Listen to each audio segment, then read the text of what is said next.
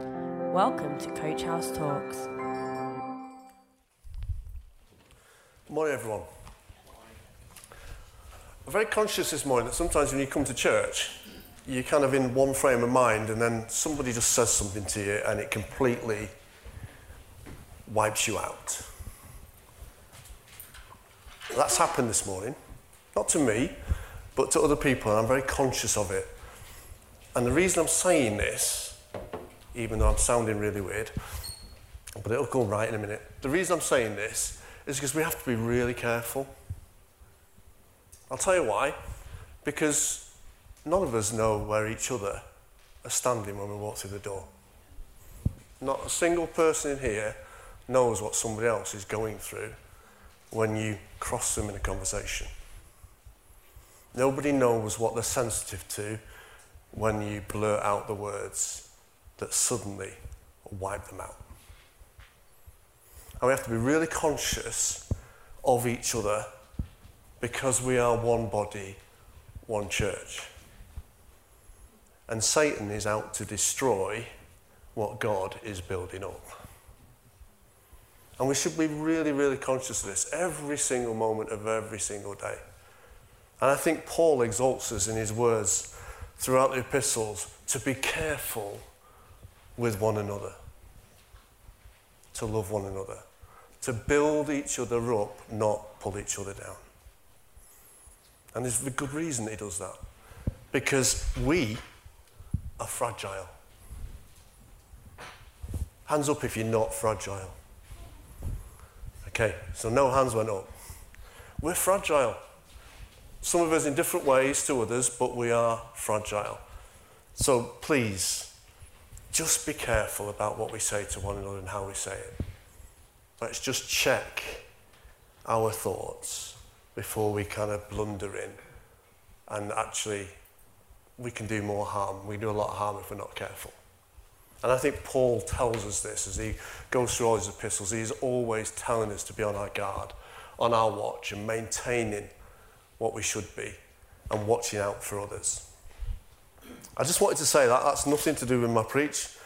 I just wanted to say that. I just was very conscious of it this morning. And I am conscious of the fact that, when things are starting to move, when things are starting to pick up, Satan does not like what he sees. And he is going to come against us, you, me, church, okay? Because we're one family. And he is going to do that. Okay, we're in Acts. Let's just pray. Father, that was a solemn warning for us. And Father, I just want to repent myself of anything that I've said today, which is something which is cut across somebody and just have not built them up, but pulled them down. Father, I just pray that as we spend time in your word, as we spend time with you, Lord, we've already worshipped you. We've already given thanks for the sacrifice that Jesus gave to us. And Lord, nothing more should be on our lips than that we just want to thank you and love you for what you've done for us. Father, as we look at your word, as we are encouraged to see how you've built your church, Father, will you help us today just to get into that and let your spirit speak to us. Lord, whatever we do the rest of the day and as we meet together tonight, Lord, will you just, by your spirit, lead us and teach us and make us more like you. We ask it in the name of Jesus. Amen. Now, who was on theology yesterday? Good few people in here on theology course. I think we make up about 20% of the people on the theology course, which is great.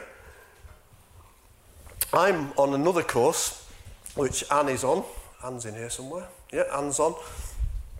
And Anthony Barrow, who you know, so we go on this other course on the School of Ministry for 2 years, where we're looking a bit more on practical things. How does it all work? How does the Spirit work? How do we interact with each other as church? And very interesting yesterday, that somebody put a meme up on the screen, which I thought, well, I'm going to nick that because we're in Acts. And it basically was this, that Acts in itself is a miracle. It's an absolute miracle that a doctor wrote Acts and somehow we were managed to be able to read it and translate it and have it in our Bibles. Because if any of you have been to a doctor's and had a prescription, I have no idea how the chemist manages to say what that is. So Luke, who's a doctor, writes Acts for us. So I just wanted to kind of just lighten the mood a bit with that, because it is a miracle that we have all of this passed down so faithfully as a good account, a good, accurate account of what was happening in the early life of the church. So last week, Jamie took us through Acts 18, which I think he did really well. So I liked the visuals, I liked the things he put on for us, and I liked his presentation, but most of all, I liked his content. Okay, and I checked it through with him a couple of weeks before he presented it, and I just think he presented it so well to us. So I've got a tough act to follow this morning. And if you remember it, when he was taking us through Acts 18, you'll realise that we ended up with Paul leaving Corinth in Europe and heading back to Ephesus on the mainland of Asia. So there's the handy map that Jamie gave to us, and it's always good to have a map in it, see where things are going on. So you've got Europe over there, Macedonia is Europe, Greece, and then this side of the Bosphorus, if you know modern-day Turkey, you know some of Turkey is in Europe and some of it is in Asia. A wonderful city of Istanbul, which strides the two. That's in that very, very small bit at the top there where the sea is. And then he's come down to Ephesus, which is down here on the coast, and it's part of Asia. So he's come back into Asia after his diversion, if you like, into Europe. When he was headed over there, when he was told he couldn't go back, he had to go to Macedonia. Now, for a long time, I was under the impression that Paul's journeys were a bit like my holidays. Kind of small hops, just get in a boat and just go somewhere, see somewhere nice, go, that's nice, eat the local food, and then go to the next place, and I'll eat some more food, that's nice. I get on another boat, hop over there, get on a plane, hop over there. And, in my 2 weeks that I have holidays, that's kind of what I envisaged Paul was doing somehow. That was his extent of his trips. He was just going into these places, and it was because when we read things, we do read them in the circumstances we find ourselves in. So part of looking at a journey, we'll go, well, our journeys are like this. So we'll think that Paul was in the same kind of sphere as we are. It took me a long time to realise that it wasn't a vacation or a holiday, but a time period of something like 20 years that Paul was faithfully encouraging the early church, travelling to churches that had been founded, churches that were suffering from persecution. 20 years. Facing rejection and outright persecution, and yet he stuck it out. 20 years, travelling around. And he wasn't just on the road all that time. He stayed in places. Establishing churches takes time and effort. Instructing, teaching, correcting, it can't be done from a distance. It has to be hands-on, in the thick of it. So Paul commits time and energy to overseeing and establishing these pockets of believers, springing up in Asia, and as we've seen the last few weeks, into Europe. I think we can have a skewed view of Paul and some of his teachings, simply because we don't step back and see the full picture of what's going on. And I think it's helpful to go through what we're doing in Acts and to see the context of all these things, because it helps us keep perspective. For example, Paul taught that women in the church should be silent and should not instruct men. That's right, isn't it? That's what Scripture says. Or have we got a skewed view? Well, it can be argued that some Scriptures certainly infer it, and certainly passages in Paul's letters to the church in Corinth have been used to argue this position. But last week, we learnt a lot about Corinth and the persuasions of its temple worship, the complex makeup of its inhabitants, the mingling cultures of the mingling for position in this city. And we learnt about the temple prostitutes, still plying their trade, without governance, even in the newfound freedom that Jesus brings. Many of us in here will attest to and agree that old habits die hard. And we should be honest about such things. Paul later answers questions that have been directly asked of him by the Corinthian church. This reply that he sends becomes known as the letters to the Corinthian church, 1 Corinthians and 2 Corinthians. So we have a contextual setting for these letters that cannot be ignored. You cannot ignore what's going on in Corinth at the time that he writes these letters. We don't have the original questions either. So we are left to surmise what the questions actually are from the answers, which are written down for us in Corinthians. Now I pull out this simply because in Acts 18 that we read last week, we were introduced to Priscilla and Aquila, the most famous of man and wife teams. Or in the scriptural order, wife and husband teams. We have seen before, and Luke has been very clear on this, that names are usually given in the order of importance. So as characters come to the fore, their name moves forward in the order of the list, rather than our usual system of alphabetical ordering. Certainly when Paul meets them, the order is this. When he first meets this couple, Aquila and Priscilla is the order. But this is soon switched over and it becomes Priscilla and Aquila. Now it's been argued that this is because Priscilla had some noble heritage.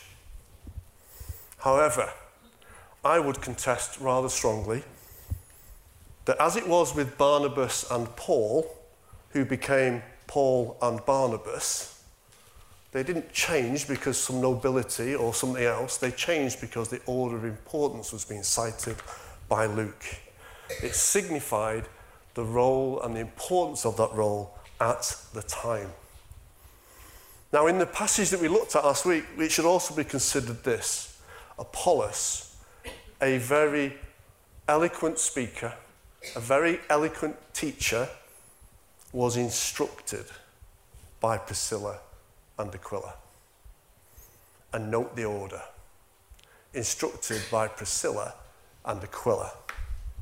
Now I say this not to be controversial, although it obviously is, but to make sure that we see how things fit together, helping us to have a better understanding. There was obviously a lot of things that needed correcting in this early church, which isn't really surprising when you think this is something completely new to them. After all, we've had nearly 2,000 years to get it right. Because we haven't got it right, have we? Otherwise, we wouldn't have churches springing up here, there, and everywhere. Different tastes, different teaching, different doctrine. So many arguments, so many different churches, so many things springing up. So after 2,000 years, we still haven't got it right.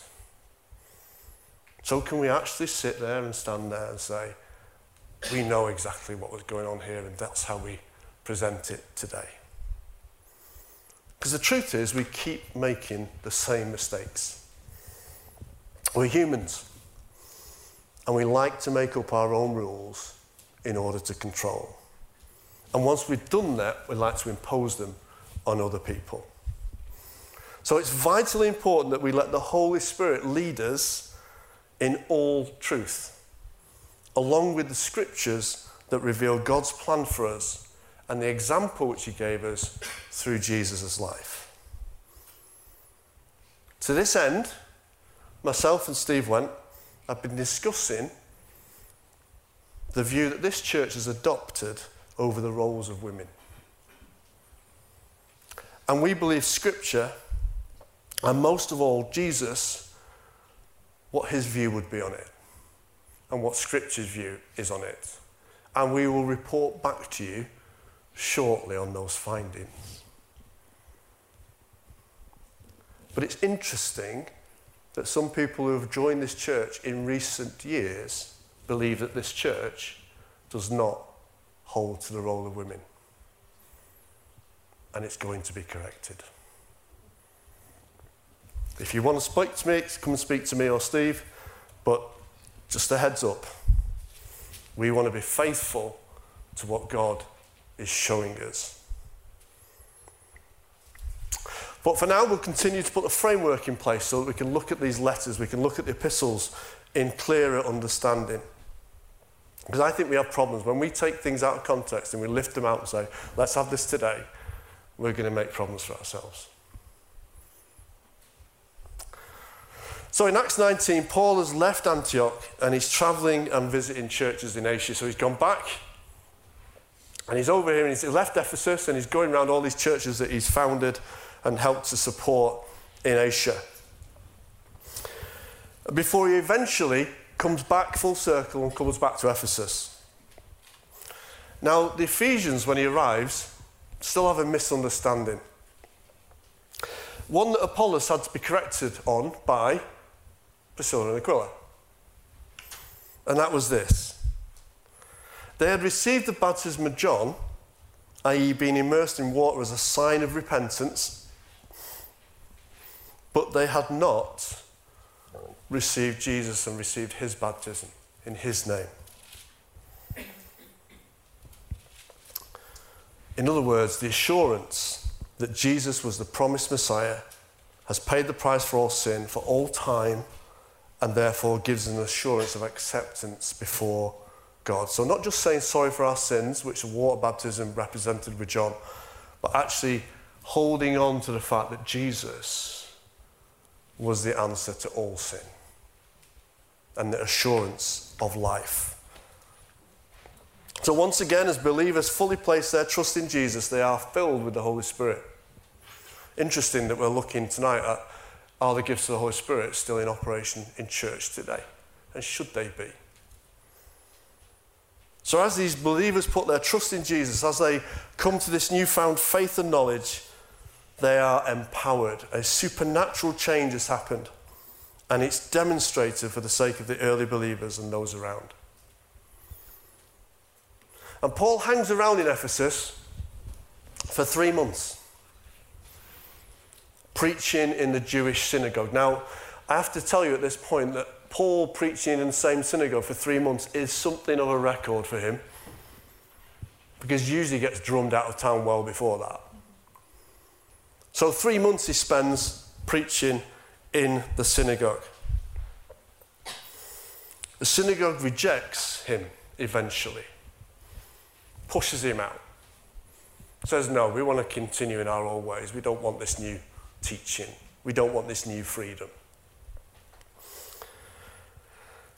But the lecture hall of a guy called Tyrannus welcomes Paul with open arms. And for 2 years, Paul preaches there every day. 2 years, just let that sink in. Every day. See, Paul isn't the kind of in and out type of evangelist that we are a bit used to today. He's in it for the long term, making sure that firm foundations are laid. And it also helps us to see that later when Paul responds by letters to these churches, it's with a great understanding of their circumstances that he writes. He's not just passing judgment on something that is, I'm hearing the base level, I'll just pass judgment on it. He is very acquainted with what is going on in these churches. Now, we don't know much about this Tyrannus, or Rex as I like to call him. Thank you. But we do know that many people came to faith, both Jews and Greeks, because of his actions. So when Paul is forced out of the synagogue, the result of that is actually the gospel is presented to a wider audience. And we see that with persecution of the church. When the church is spread out, we see the same thing. When Satan assails the church, God uses that to bring a further audience to faith. And in verse 11 of Acts 19, Luke draws our attention to the great power which was given to Paul. So in verse 11 it says this: God gave Paul the power to perform unusual miracles. When handkerchiefs or aprons that had merely touched his skin were placed on sick people, they were healed of their diseases, and evil spirits were expelled. Now, the emphasis here is on the power that's been given to Paul, not on the handkerchief or the apron. See, when Luke writes, we should get into this system of how Luke presents things. He presents something because he's going to tell you of the opposite that's coming. Remember when he talked about Barnabas? And then that was immediately followed by Ananias and Sapphira? Here's the good example, here's the bad example. He does it to highlight differences in people's approach. So here's Paul. He's been given this power that God has given to him, and it's so powerful that people are healed even if a handkerchief has just touched him. And that, basically they're touching out. So it's the faith, not the... Yeah, you get it? It's not the handkerchief. We can't go around waving handkerchiefs at each other and expecting people to get healed. Okay, we can laugh, but people have tried it. Okay? It's the fact that Paul had the power from God and people reached out, a bit like the woman who was bleeding, and she reached out and touched Jesus' hem. Was it Jesus' hem that healed her? No. It was the fact that she knew that reaching out to Jesus would heal her. And it's the same thing here. But Luke has written this, and he's drawn our attention to this because we're about to meet another group of people. So on one hand, you've got the power from God, and then you have the sons of Sceva who come along. Now let me read this. These guys were casting out evil spirits. And in verse 13 it says this. So this is immediately after this handkerchief and aprons, okay? So see the reason why it's been written down.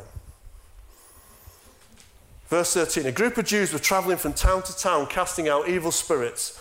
They tried to use the name of the Lord Jesus in their incantation, saying, I command you in the name of Jesus, whom Paul preaches, to come out.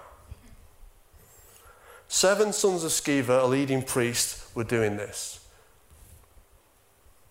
But one time when they tried it, the evil spirit replied to them, scary. Scary. I've been in the presence of somebody evilly possessed, and it is a scary, scary situation, especially when that thing turns on you. The evil spirit replied, I know Jesus, and I know Paul, but who are you?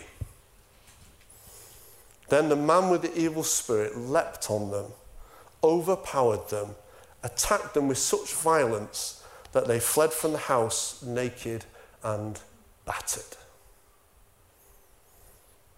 Okay, there's a bit of a reality check here. This is an abuse of the name of Jesus. Note that the chants were the name of Jesus, who Paul preaches about. There's no personal contact, there's no personal connection or belief. Therefore, there was no faith either. And the result? They got battered. They got battered. I mean, there's a pretty graphic description of what happens to people who mess around with things they shouldn't be messing around with. When I was at school, people used to mess around with Ouija boards and thinking it was fun and something somehow that was just something to waste your time on. It wasn't really real. It wasn't really something that was going to be a danger. Let me tell you, there are real dangers in any of these things. So I've been a long-time believer that faith is the standing on a promise of God. And I think Scripture tells us this quite plainly. If God says to you that something is going to happen, you are standing on that promise. Your faith that you exercise is based on that promise. But somehow we've got this faith that says, well, if we believe something for long enough, and if we talk about it long enough, and if we pray hard enough about it, then God will surely just do it. And it's such a skewed view of faith. Because faith is in the Old Testament, in the New Testament, and for us, standing on the promise that God has given to you. Faith is not wishing for something and plucking it out of thin air. It's not wishing for something blindly. It's standing on promises.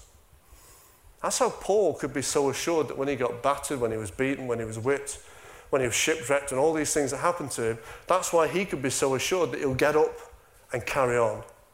Because the promise that Jesus has given him was far outweighing the circumstances he was going through.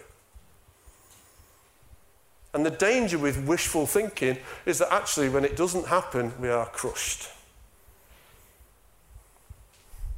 So let's be careful. So in this instance, when this evil spirit batters these sons of Sceva, there's a surprising outcome.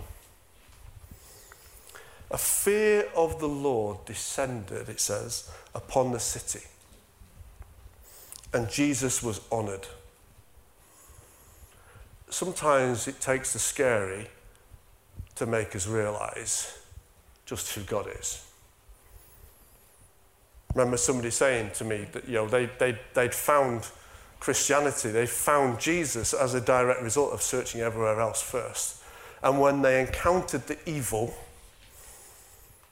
they realised that there must be a good. Now, I wouldn't like to go that way, but that is undoubtedly the way some people go.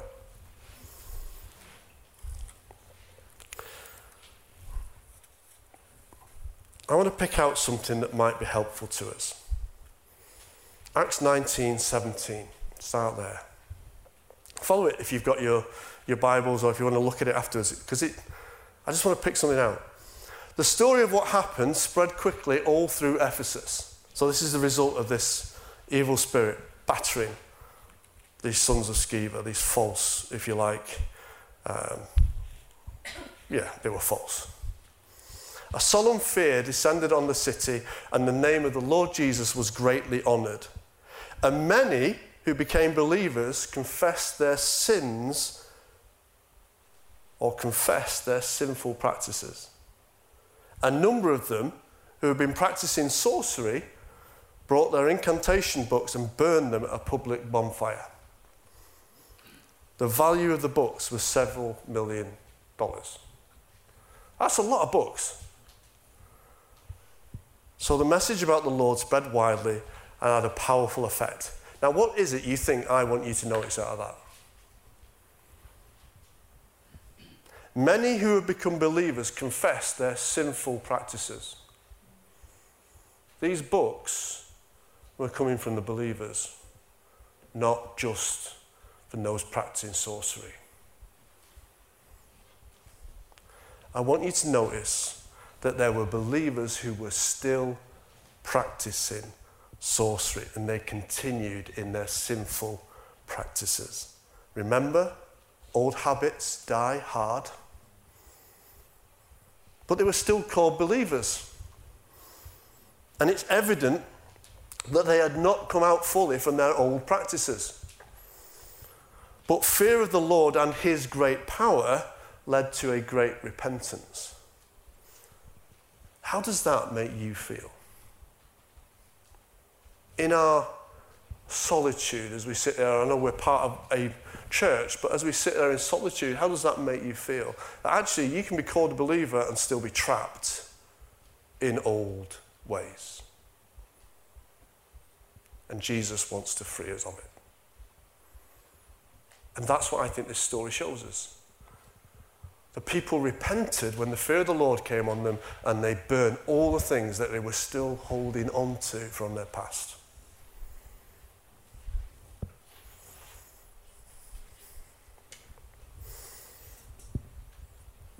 Such was their repentance that they replaced their passions for sorcery with a newfound passion for Jesus.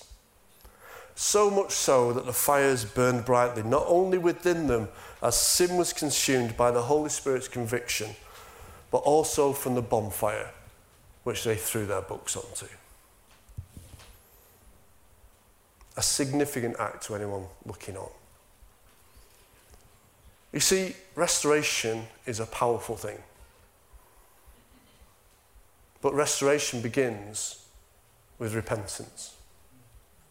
Repentance is understanding and knowing, actually, we haven't got everything right and we haven't been doing everything right. And if we're totally honest with each other, all of us, we will know that there are things in our lives that we wish we didn't do and that we wish we could just let go of. And even though our conviction is to let go of it, we get dragged back to it. And I'm speaking for honesty now, okay, because I think we need to be honest. There are things in our lives that we are desperate to get rid of. And I mean that with all sincerity. But we somehow get dragged back to it. And I think Paul gives us hope. Still believers, but you've got some work to be done in your life. There's still some sanctification to be carried out. There's still some letting go of things that we're struggling with.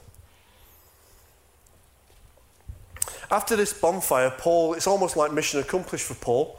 He kind of goes, right, okay, yeah, Ephesus done. The fear of the Lord has fallen on the entire city. Repentance is everywhere. Job's done. I'm ready for my next mission.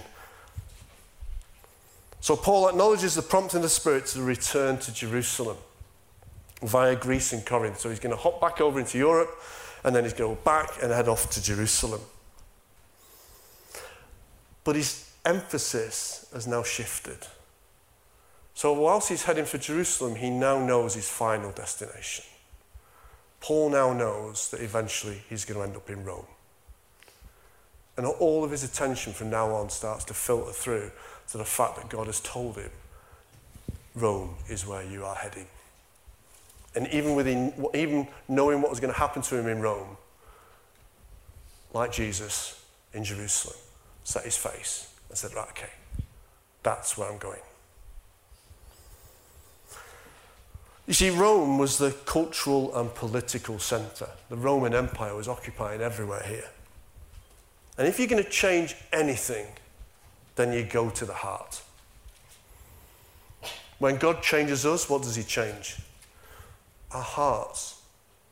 And the heart influences how we then act and think and do. But we still do things wrong, yeah? But our heart has been changed. So Paul is going for the heart. And Rome was the beating heart of all of the political influence of the day. It's a bit like trying to politically influence the UK from Stockport here. Anyone tried it? Anyone tried to bring about UK-wide political influence from Stockport or from Bangor or from anywhere else? You might have some limited success, but eventually you're going to have to get on a train and you have to go to London and you'll have to go to Parliament where the government sits if you want to politically persuade and change a nation. Rome governed an empire. So Paul was heading for Rome. That was God's plan. We're going to influence Rome. We're going to go right for the heart. But all this is a little way off yet, and it'll be covered in the weeks to come. But for now, let's return to Ephesus. Paul has left, okay? He's left Ephesus. He's on his way to Jerusalem. And trouble is brewing already. Even though this repentance has fallen on them, even though this fear of the Lord has fallen on the city, Paul's left to go to Jerusalem and trouble starts to brew. You see, people with control hate losing it. We see it all the time, even today. When somebody's in power, in control, and something threatens you, you fight back.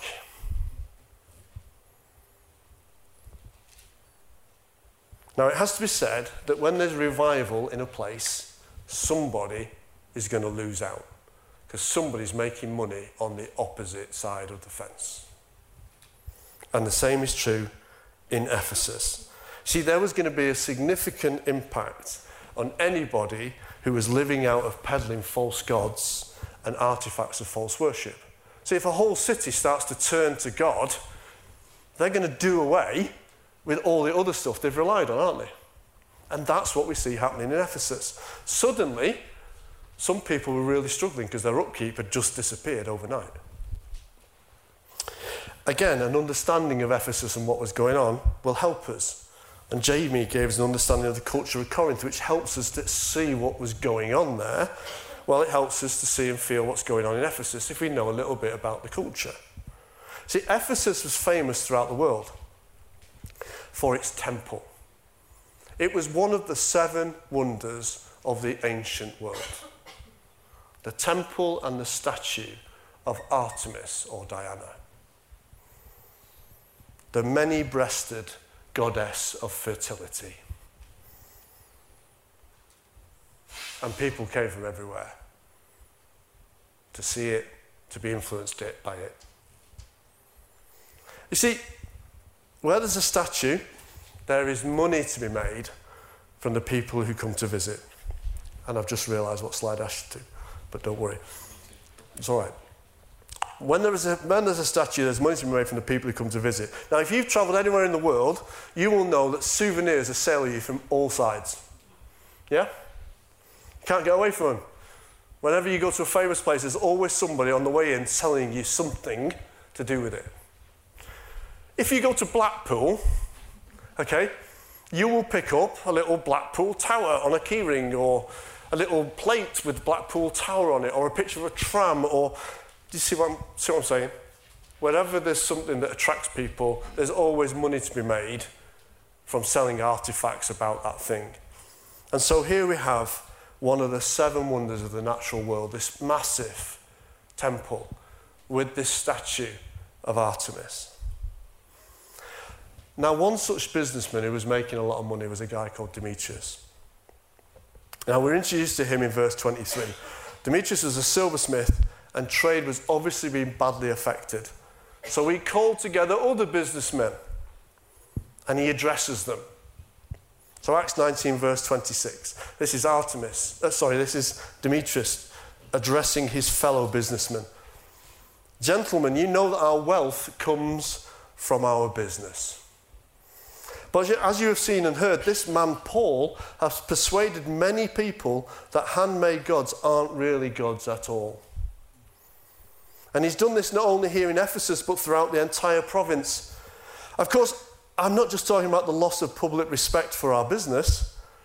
I'm also concerned that the temple of the great goddess Artemis will lose its influence, and that Artemis, this magnificent goddess worshipped throughout the province of Asia and all around the world, will be robbed of her great prestige. Now, when I read that, I'm like, yeah, of course your real interest is Artemis. That's your real interest here, isn't it? Because you preceded it with all the stuff you're actually going to lose your influence on, which is your money making. I'm not sure how you read into it, but that one thing stood out to me. These guys were not really interested in Artemis. Regardless of how powerful they made her out to be, or how she was being used to justify an uprising, their interest was in one thing and one thing only: money, their business, their upkeep, their way of living. And we shouldn't be surprised, because today that's still probably the number one thing that influences what we do. We love church. We love coming to church. We love the responsibilities of belonging to Jesus. We love being part of his family. But threaten my livelihood, and I'll back away. But I'll still keep my hand in, just in case. That's generally what happens. When we're reading these guys in Acts, when we're reading about what they're doing, they're giving up everything. Paul especially. It's food for thought.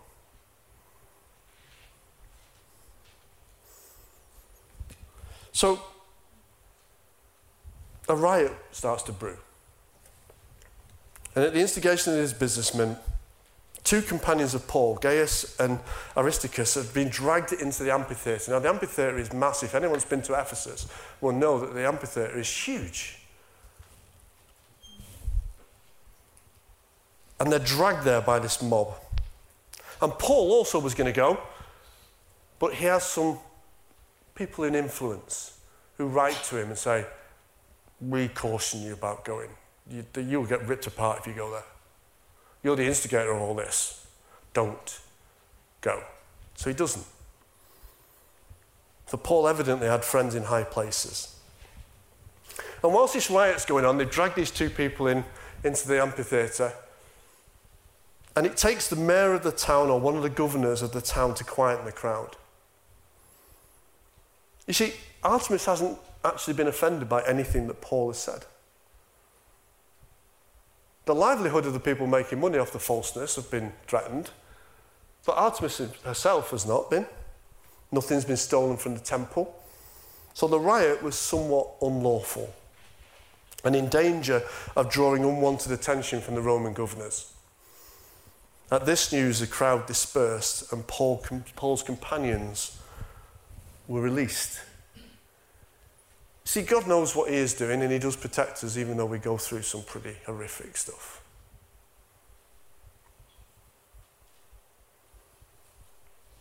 He draws a point out. All this colourful description of the events in Ephesus points us to a single conclusion. The mayor argued that the statue of Artemis had fallen from heaven. So if you read the description, this great figure, this statue, they argued had fallen from heaven, had been given to them as a gift from the gods, not man-made. Okay, that's the whole point of his argument. The mayor argued that the statue of Artemis had fallen from heaven and therefore was not man-made. So why are you people so fearful that Paul has been speaking out against man-made gods and idols? Well, they haven't really got an answer for that. Because either this thing's man-made or it's really come down from God, and therefore, what's the problem?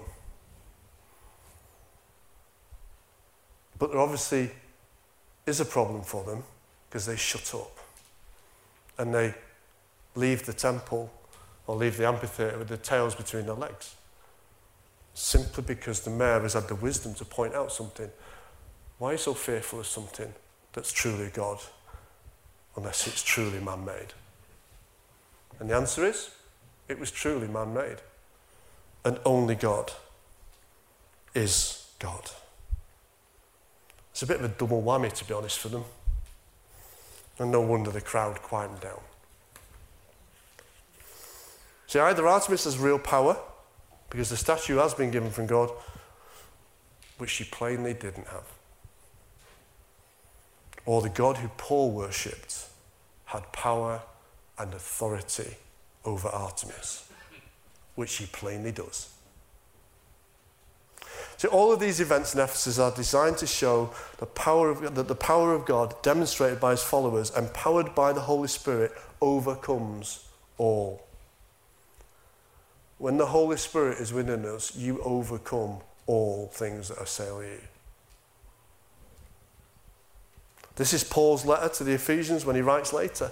Read the letter to the Ephesians. So we're in Ephesus now. So have a brew later, read Ephesians and read it in the context of what you see going on here. See, when it gets to Ephesians 6 and it talks about putting on the spiritual armour, well, it means a lot to us, doesn't it?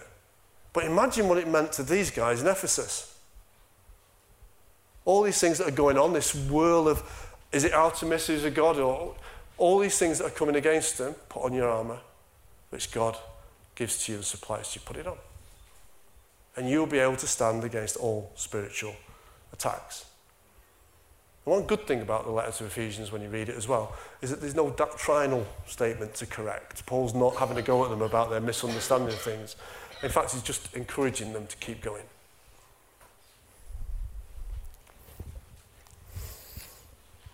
There's no doctrinal statements in the letter, just encouragement to keep holding on in the battle that we all know so well. Old identity versus new identity. And we all struggle with it. And Paul's alluded to it before. Believers still stuck in sorcery. The church at Ephesus was of great importance to Paul, which we'll see in Acts 20 next week. So before then, have a read of it. See what's going on there. So our journey through Acts is a journey through real events, real times, and his testimony to God's changing power through Jesus. Remember that some believers hold on to their old practices. And if we're desperately honest with each other, we will know that's true of all of us. Maybe we have to be honest with ourselves and ask whether some of our priorities need addressing. We're all on a journey together, and the church is here to help each other on that way. So I'm going to link it now to what I said right at the very beginning about being careful what we say to each other. We are all on different places on our journey. So at this moment in time, this belief in Jesus is called the way. Okay? And we are all on the way. We are on part of the journey. We're all transitioning through different things in our lives. So we mustn't think that because I've got it all together, that the person next to me has. Because we're all at different points. But the one thing you can say is that when somebody puts their trust and their belief in Jesus, the heart is changed and you are justified before a holy God. And if Jesus comes now, anybody that's made that decision will be taken with him. All of us. Regardless of where you are on the walk. Does that make sense? So we need to be careful about how we talk to one another. Let's make our burning passion Jesus. And as we trust him, and he works out the bad stuff out of our lives, as we put our trust more in him, then we start to display more and more of his goodness. Okay? Let's continue in the journey. Let's continue on the way. But let's be mindful that we're all at different stages of change. And we all need different ways and approaches. The church works when it works together. But we're not all we're not all the same. We are complete individuals with our own issues, our own problems, and our own walk and change. But our destination is the same. So our goal should be, let's all look at the destination and let's all help each other get there. That's what Paul talks about all the time in his letters. Let's get to the destination. Set your eyes there. All right, you've got this to deal with and you've got that to deal with, but set your eyes there. That's what it's about. And as a church, all I can say to you is, set your eyes on the promise that Jesus has given you. Not on the promises I'm giving to you, or anyone else for that matter, but the promises that Jesus gives to you. Because that's the only thing that matters. Okay. Thanks, Jamie. Sorry. Thanks for listening. Follow us on Facebook, Instagram, and at www.coachhousechurch.org.